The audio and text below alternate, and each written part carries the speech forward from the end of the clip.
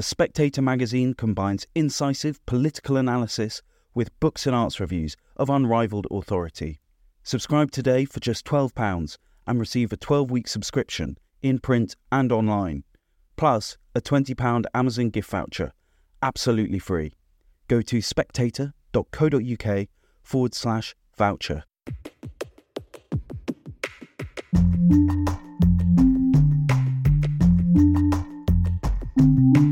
Hello and welcome to the Edition podcast from The Spectator. Each week we look at 3 pieces from the magazine with the writers behind them. I'm William Moore, The Spectator's features editor. On this week's episode, we'll be discussing Europe's escalating migrant crisis, learning about Australia's controversial voice referendum, and asking why some churches rise and others fall. First up, Christopher Caldwell writes in the cover story this week about Italy's new wave of migrants, which he says will upend European politics. He joins me now, along with Amy Kazmin, Rome correspondent for the Financial Times. Chris, I want to get onto the ways in which you say the enormity of this migrant crisis will upend European politics, but first, could you get our listeners up to speed with the situation in Lampedusa? Well, I can tell you how it stood yesterday or a couple of days ago, which is that Lampedusa is very far south in Italy. There are parts of, there are some places in Africa from which migrants travel southeast to get to Lampedusa. So it's tucked down into that bay, between Tunisia and Libya. So it's always under a lot of pressure. But Italy has got a lot of migrants this year. It's got about 130,000 migrants this year. And last week, in the course of about 5 days, you had 11,000 landings in Lampedusa, which alarmed a lot of people and brought Giorgia Meloni, the premier there, along with Ursula von der Leyen, the head of the European Commission. And so it's turned into kind of a crisis, and there's a lot of attention, not just in Italy, but elsewhere in Europe. And at the moment, what is Meloni and Ursula von der Leyen, who also, of course, visited Lampedusa, what is their reaction to the crisis? What do they say they're going to do about it? Well, Meloni has responded in a pretty mainstream European way, which is an interesting thing in itself.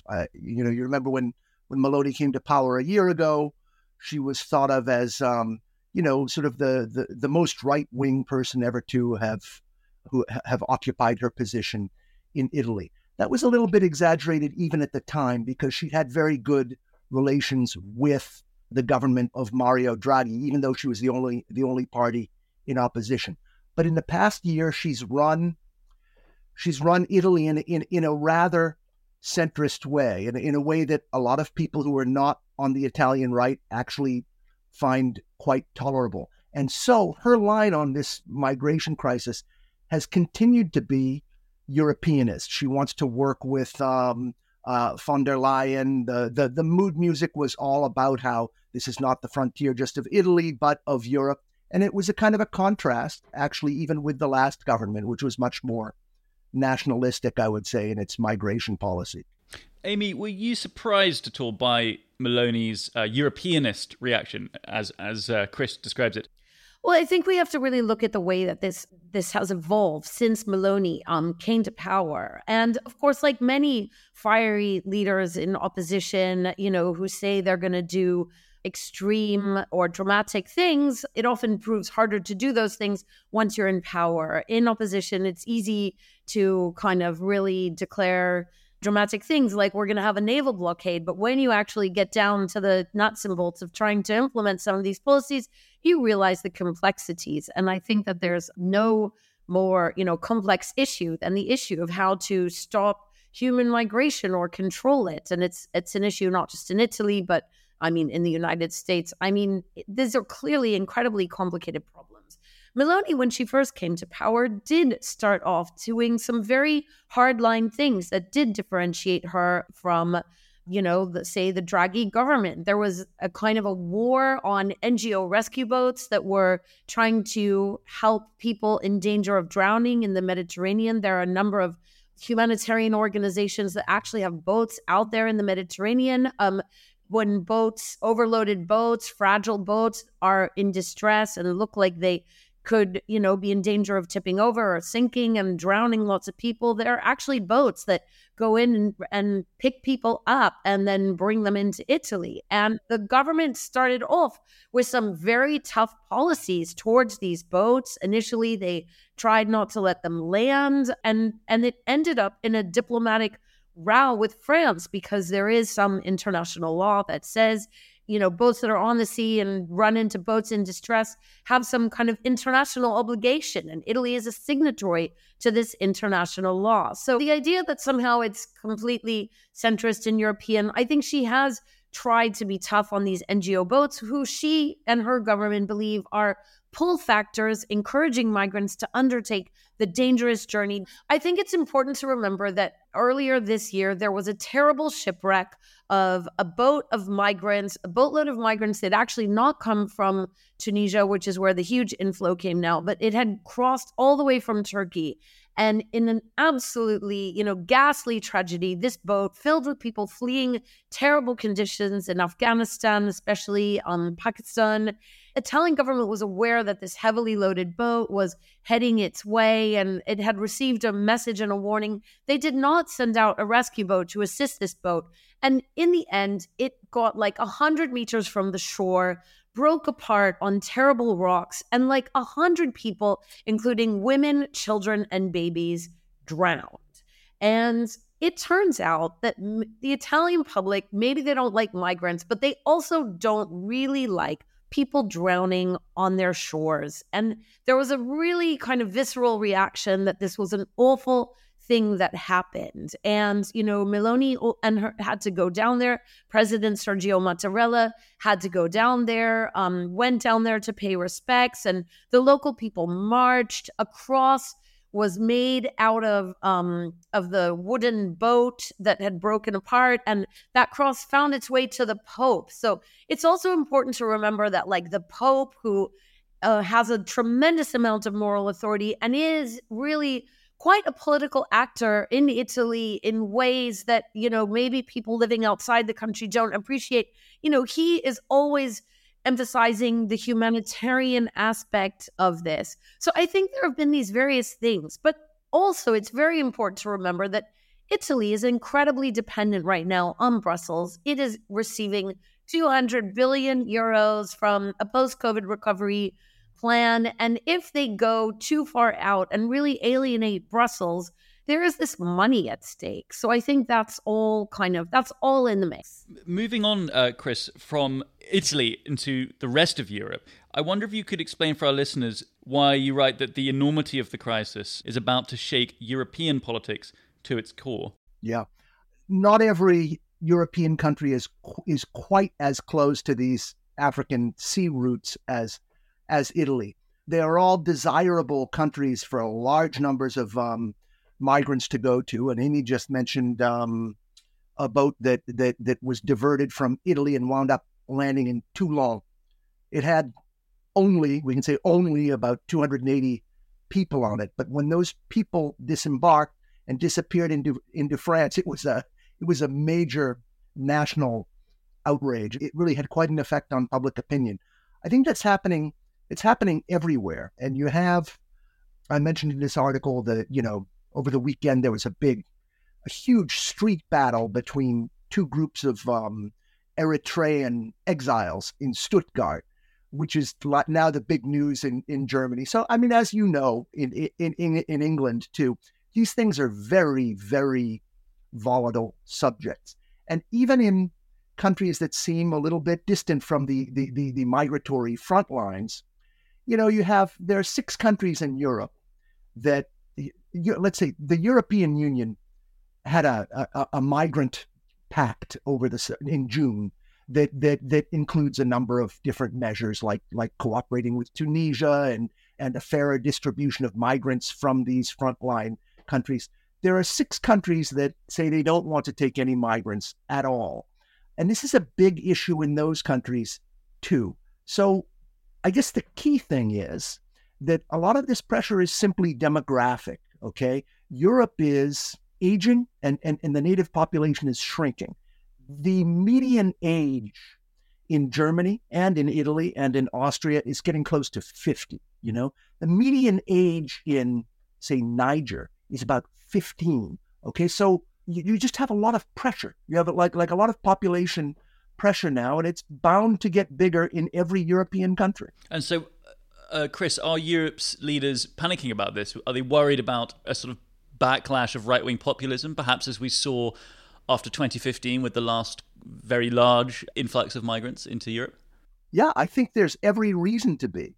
If you look at what's happening in Italy, I would say right now Meloni is quite secure in her government. But the notes of unrest that are coming from the public are coming actually more from the right than from the left. I mean, there's a book by an Italian general called, in Italian, The World Turned Upside Down. It's kind of a self-published book that's got a lot of grumbling in it about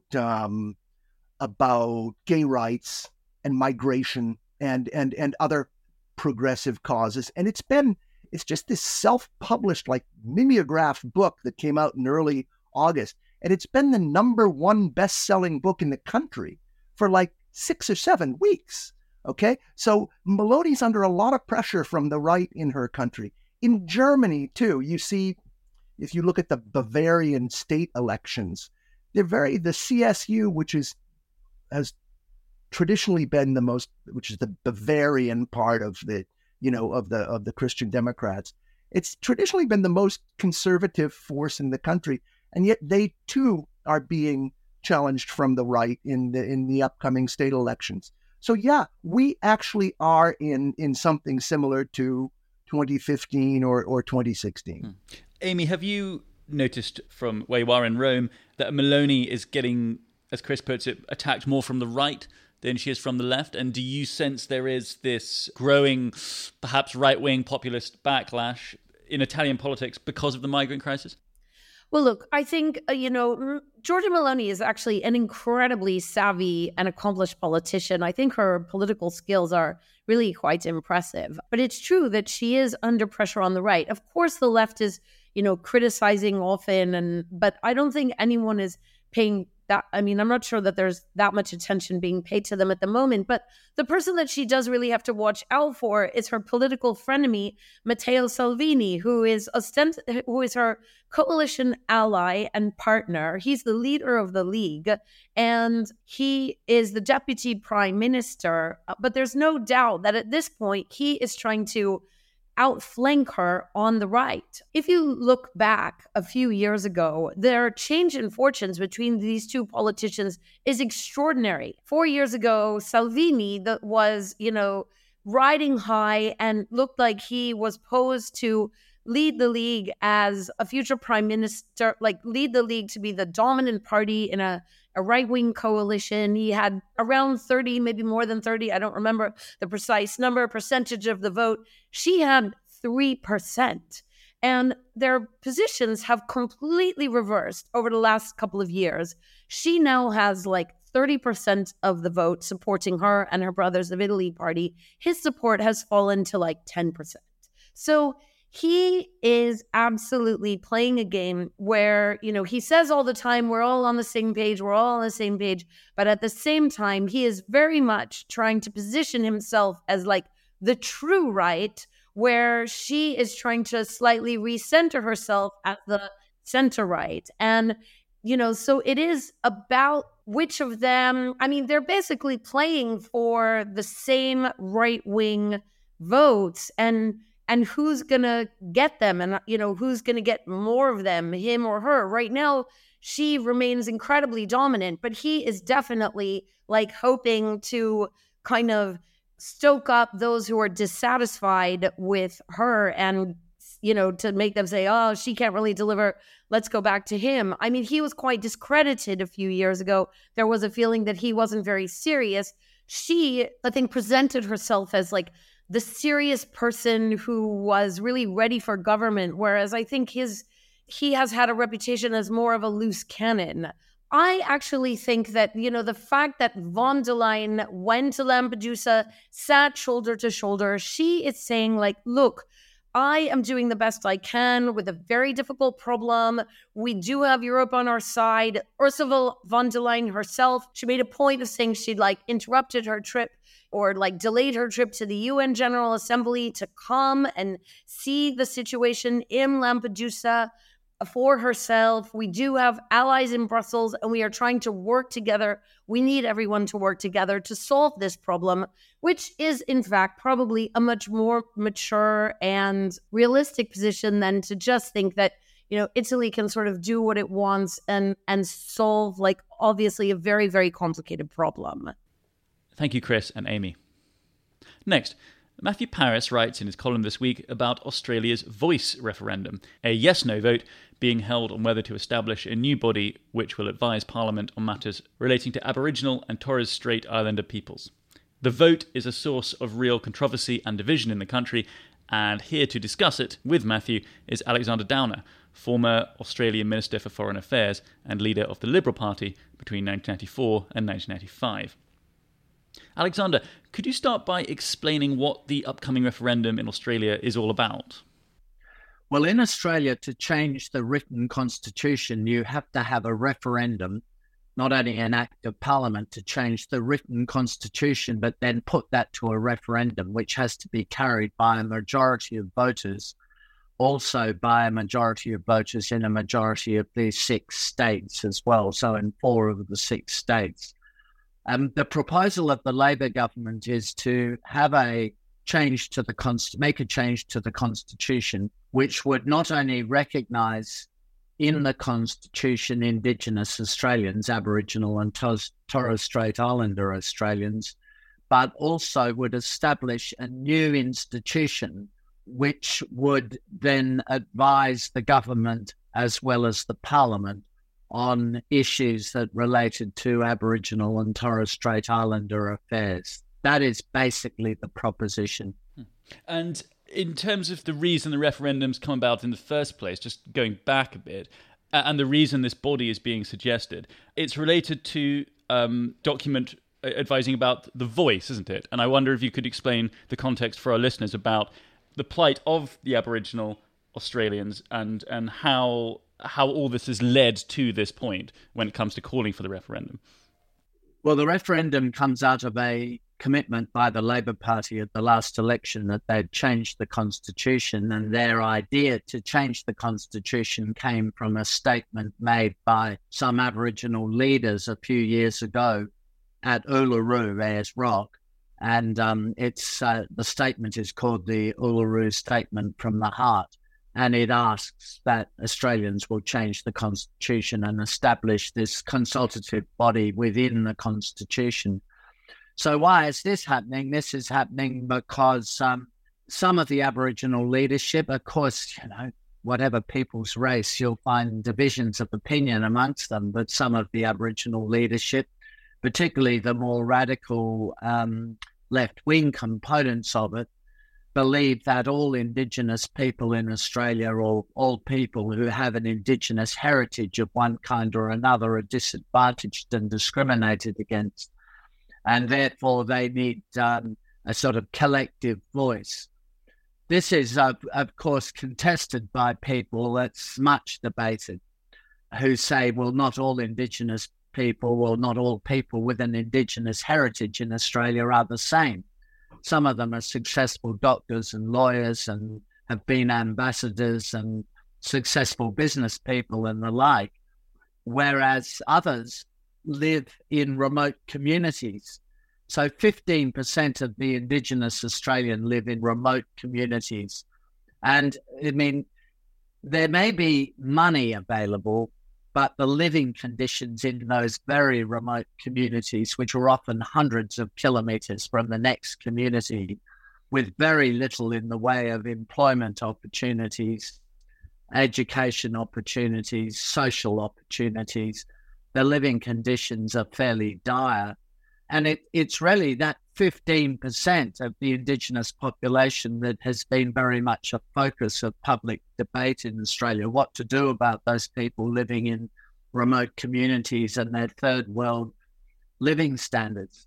So this has sort of emerged from that debate. It would take weeks to go through the various policy iterations there have been over the last few decades, but there has been a huge effort made by Australian governments, state and federal governments, to try to improve the living standards of people in those remote communities. But I think my take on it is that people who live in really remote communities without any significant economic base are going to be substantially disadvantaged compared to people who live in towns or cities which have an economic base. So a lot of the problem isn't to do with their race or their heritage, but to do with the circumstances in which they live.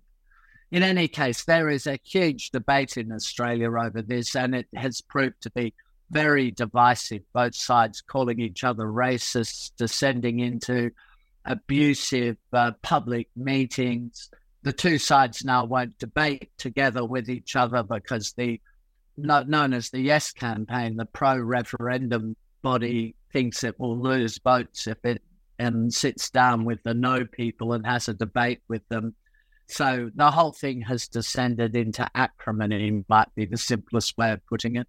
Yeah, so Matthew, you write in your column this week about your recent trip to Australia, where you witnessed this debate. And I wonder if you could tell our listeners about this division that you write about in your piece and what you witnessed when you were there. Well, I should first say that I only had a snapshot. I was only for a little less than a month in Australia. Alexander knows all about this, and everything that he is saying rings true with what I saw. We were all sitting round, actually, in a kind of bush supper outdoors. And there were some young people working, I think, in the voluntary sector there. And there were some more elderly people and a lady from Melbourne. And someone was unwise enough to mention the word "the voice." And I quickly realised that there's a bit of a taboo even about mentioning it, unless everybody round the table thinks they're going to agree. And the lady from Melbourne kind of weighed in. Oh, Aboriginal people, they won't help themselves. They just sit around drinking beer. They make a huge mess and they never clear it up. And what can you do about it? And in town centres, when there's a whole lot of them together, I feel afraid that there's something intimidating about them. And the young woman, who was rather brave in that company, I think started saying, well, that's not right. It's not true of all. It's not true of most. How many Aboriginal people do you actually know and work with? They're great people. They have a wonderful cooperative spirit, and so on. And the argument raged. People remained polite, but one just got a sense of the tension in the group that we were even discussing these things. It was as though Banquo's ghost had somehow appeared at the table. Yes, well, I mean, lots of people in the UK media keep comparing this referendum to the Brexit referendum. But I suppose one could argue that this is perhaps even more of a divisive and contentious issue because it is a referendum that is explicitly on a question of racial division and racial lines. I just can't see why Anthony Albanese even decided to have a referendum in the first place. Actually, the previous Liberal coalition had mooted the idea but had never taken it any further.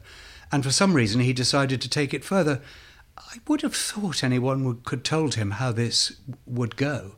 All over Australia, people are worrying, I think, about it. I saw just one or two yes posters in people's windows. I never saw a single no poster anywhere. And, I actually find that slightly ominous. I feel that the no people, they're not going to put posters up. They're just going to go out and vote no. Well, Matt has said it all, I think. It's proved to be, as you would expect, and having a referendum on Brexit is one thing. On whether you should be a member of the European community or not, that's a mechanical thing and has some philosophical background to it as well. On race, having a referendum on race, I would just describe that as an incredibly unwise thing to do. And to generalise about people's race, to say all Aboriginal people will be represented by this body. Well, even Aboriginal people who are millionaires, even the, ambassadors who are Indigenous.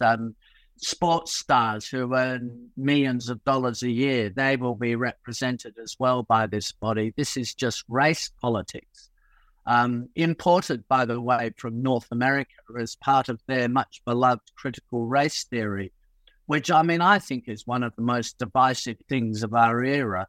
And dividing people up on the basis of race is, for me, a shocking thing to do. I used to campaign against apartheid in South Africa when I was a student, and now seeing all of this race politics re-enter a very tolerant, very egalitarian and rather liberal country like Australia, it's just incredibly sad to see.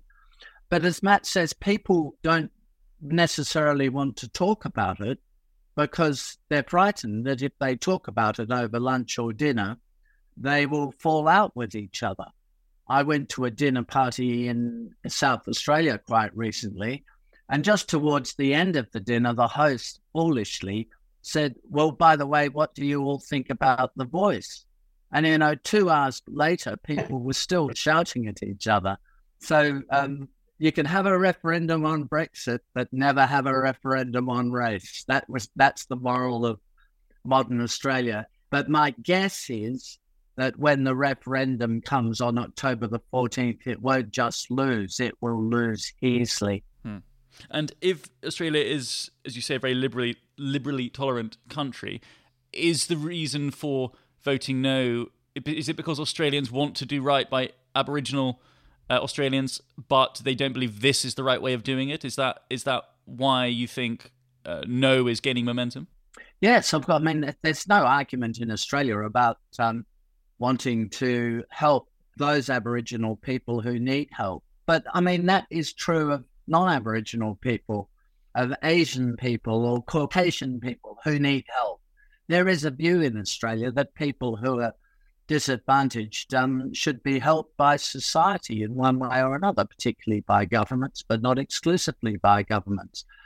But I think Australians have really recoiled from this idea of establishing a race-based institution. So Australia would have built into its constitution forever, by the way, built into its written constitution, an institution which most Australians would be ineligible to participate in on the basis of their race. That would be something like 97% of Australians would be disqualified from participating in this institution.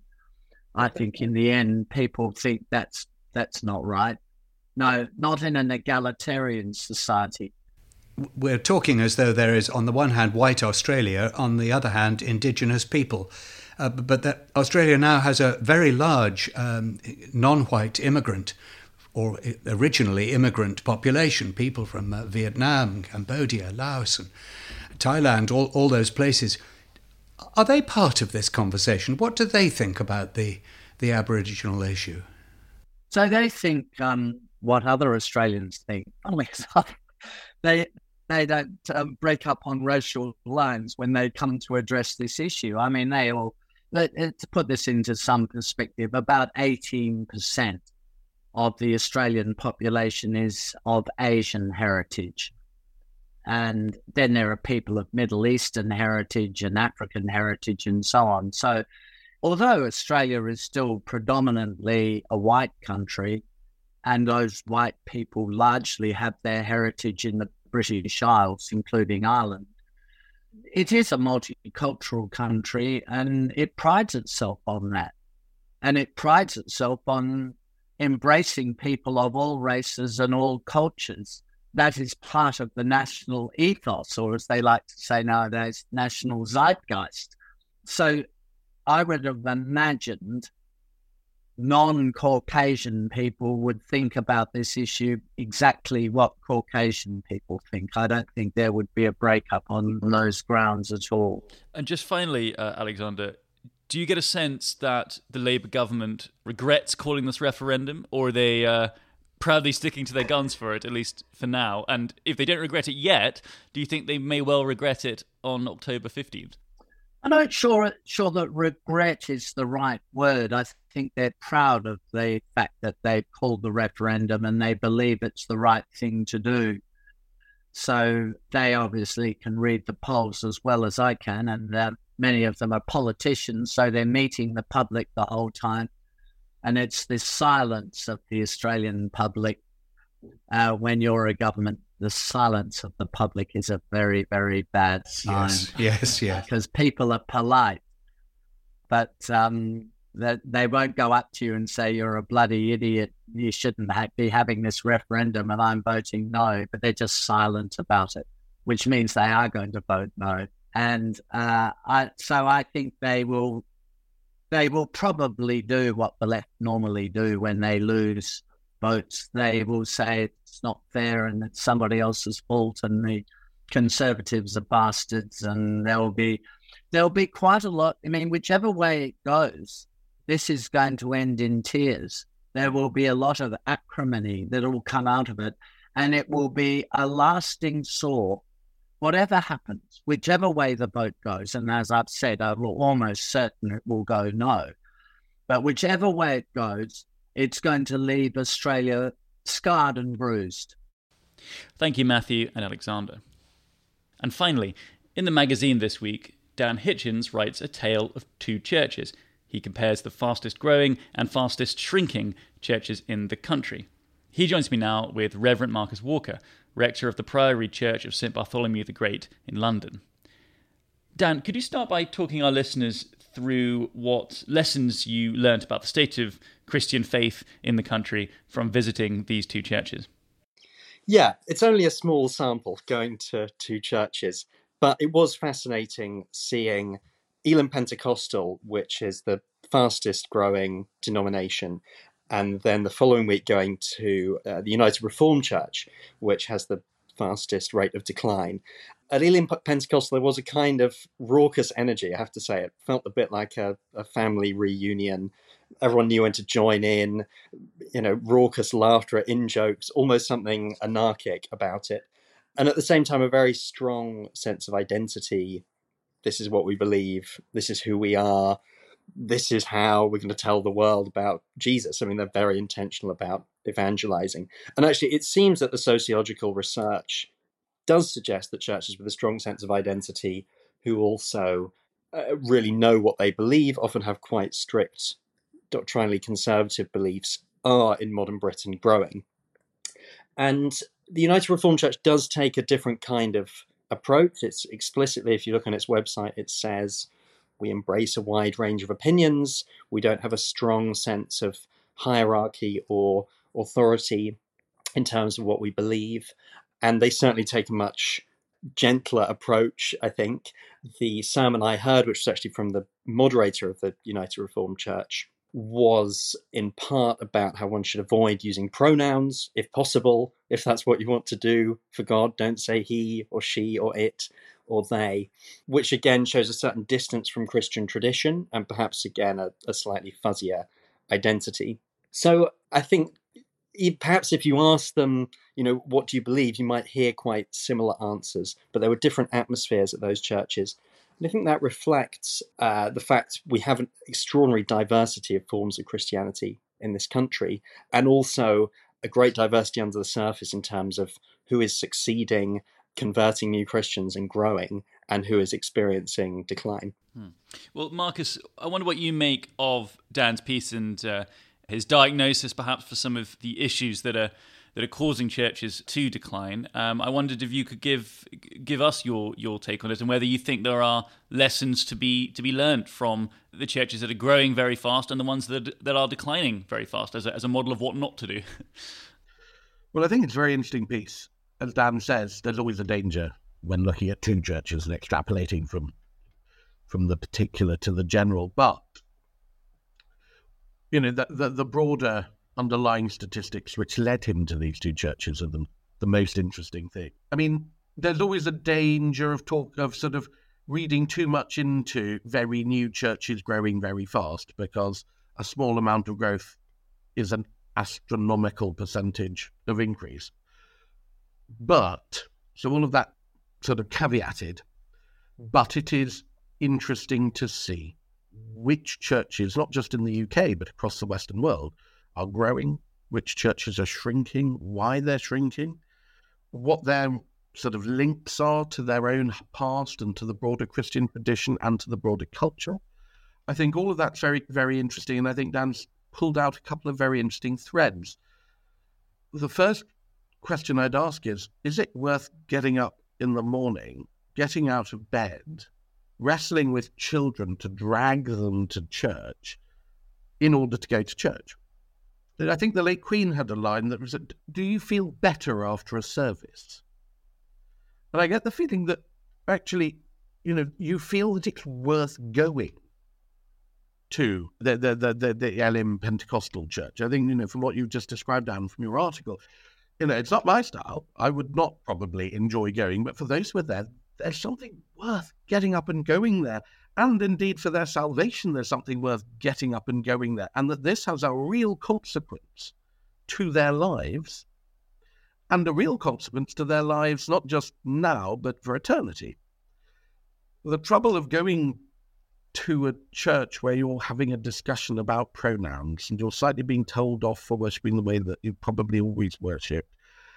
And there's the sermon that you've described sounds very inverted, looking inwards, discussing what we say about God and should we and shouldn't we and all the rest. You do wonder whether you feel at the end of that, yes, I'm really glad I've got up and gone to church today, and I really feel that this is going to make a difference to my life now, and I really feel this is going to make a difference to my life in eternity. That, I think, is probably the core of what's going on, and that's why in your piece you sort of talk about how you've got sort of highly liturgical Orthodox, you've got very non-liturgical Pentecostals, you've got, what's the thread that runs through that? In the Church of England, you've got, the two big growing congregations are cathedrals and the Holy Trinity Brompton. Actually, both places where you really feel uplifted after a service. You actually feel that you're engaging with something meaty and serious after a service. I think that can be across traditions. Cathedrals are famously quite liberal. Holy Trinity Brompton's famously not. Well, except in liturgy. So, they'd be my reflections. Sorry if they're slightly haphazardly framed. But Dan, I also wondered, well, Marcus spoke just now about the diversity in the forms of Christianity that we get in this country. I wonder if you could give us your thoughts a little bit on what you touched on at the end of your piece, which is, could big churches, such as Catholicism or the Church of England, I wonder how, if they can learn lessons, what lessons they can learn from the smaller churches in terms of allowing diverse pieces inside the larger church. You give quite a few examples at the end of your piece, and I wonder whether we're going to see more of that in the future.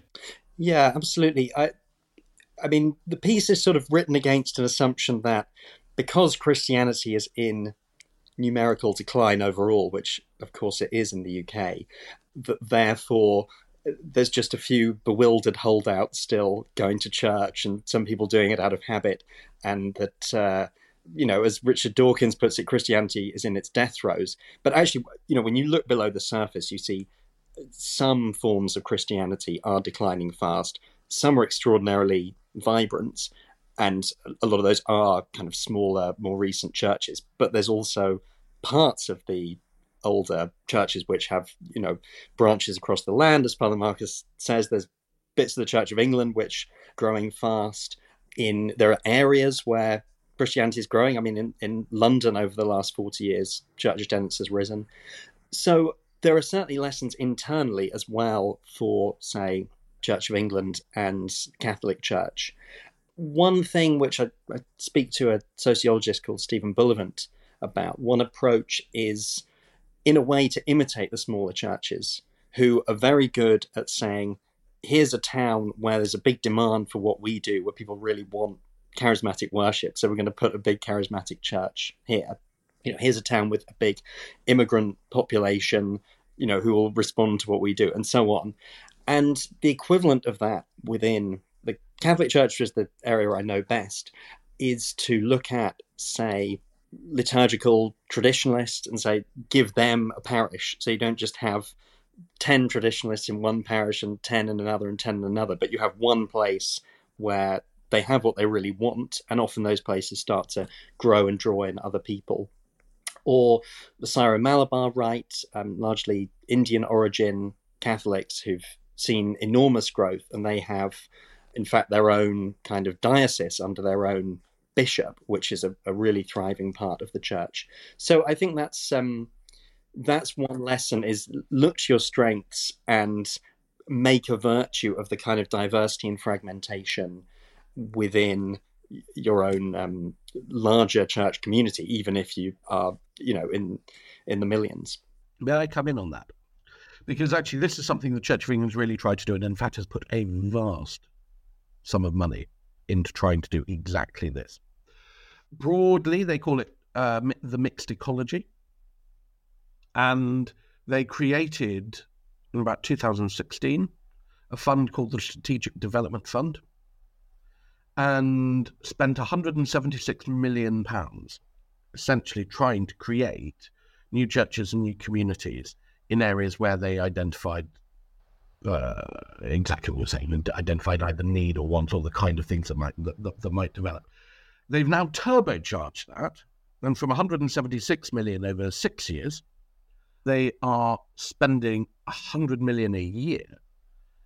The trouble is that it hasn't really worked. So they got Sir Robert Choate, former head of the Office of Budget Responsibility, to do a study into it. And these new worshipping communities were supposed to bring in, they had to put an estimate as to how many they thought they credibly could bring in with the money that they're being given. And some were given astronomical sums of money, millions and millions and millions. And they were expected to bring in about 89,000 Christians. They ended up in the report with about 12,500. And they had to change the definition to new witnessed disciples in order to include people who turned up to a cafe but had not actually attended divine worship. I don't, now I've criticised this quite hard, partially because this has actually come out of funding parochial ministry. And the consequence of that has been a death spiral in certain parts of the country in parochial ministry. But actually the concept isn't per se bad. The trouble was that it focused almost exclusively on one style of worship, which might work in nice middle-class areas of London, but turned out not to work so well in other parts of the country. And it might work if it actually reinforced that which was already there and revitalised ministries that were there and loved and actually worked from the group that you have and worked outwards, almost as you were suggesting, Dan. But it didn't do that. It kind of force-planted new communities in and then have found all over the place they just haven't taken root. Marcus, on the subject of playing to strengths, I wonder if I could ask you about Justin Welby's comments about the decline of faith in the country, in which he said that it's not all bad, referring to the decline. He says, I rejoice in less of a bossy attitude and the church stepping back from telling everyone what to do. Do you see that as someone who's playing to the church's strengths, or is he, as Dan suggested in his piece, suffering a fatal loss of confidence? It's funny, I can see what he means, and I can see that, whom he's talking to, and there's so much of a conversation within the Church of England, particularly, there's a certain beating up of ourselves about the times when we were perhaps a lot more chauvinist and a lot more willing to throw ourselves about the place, particularly with regard to other Christians.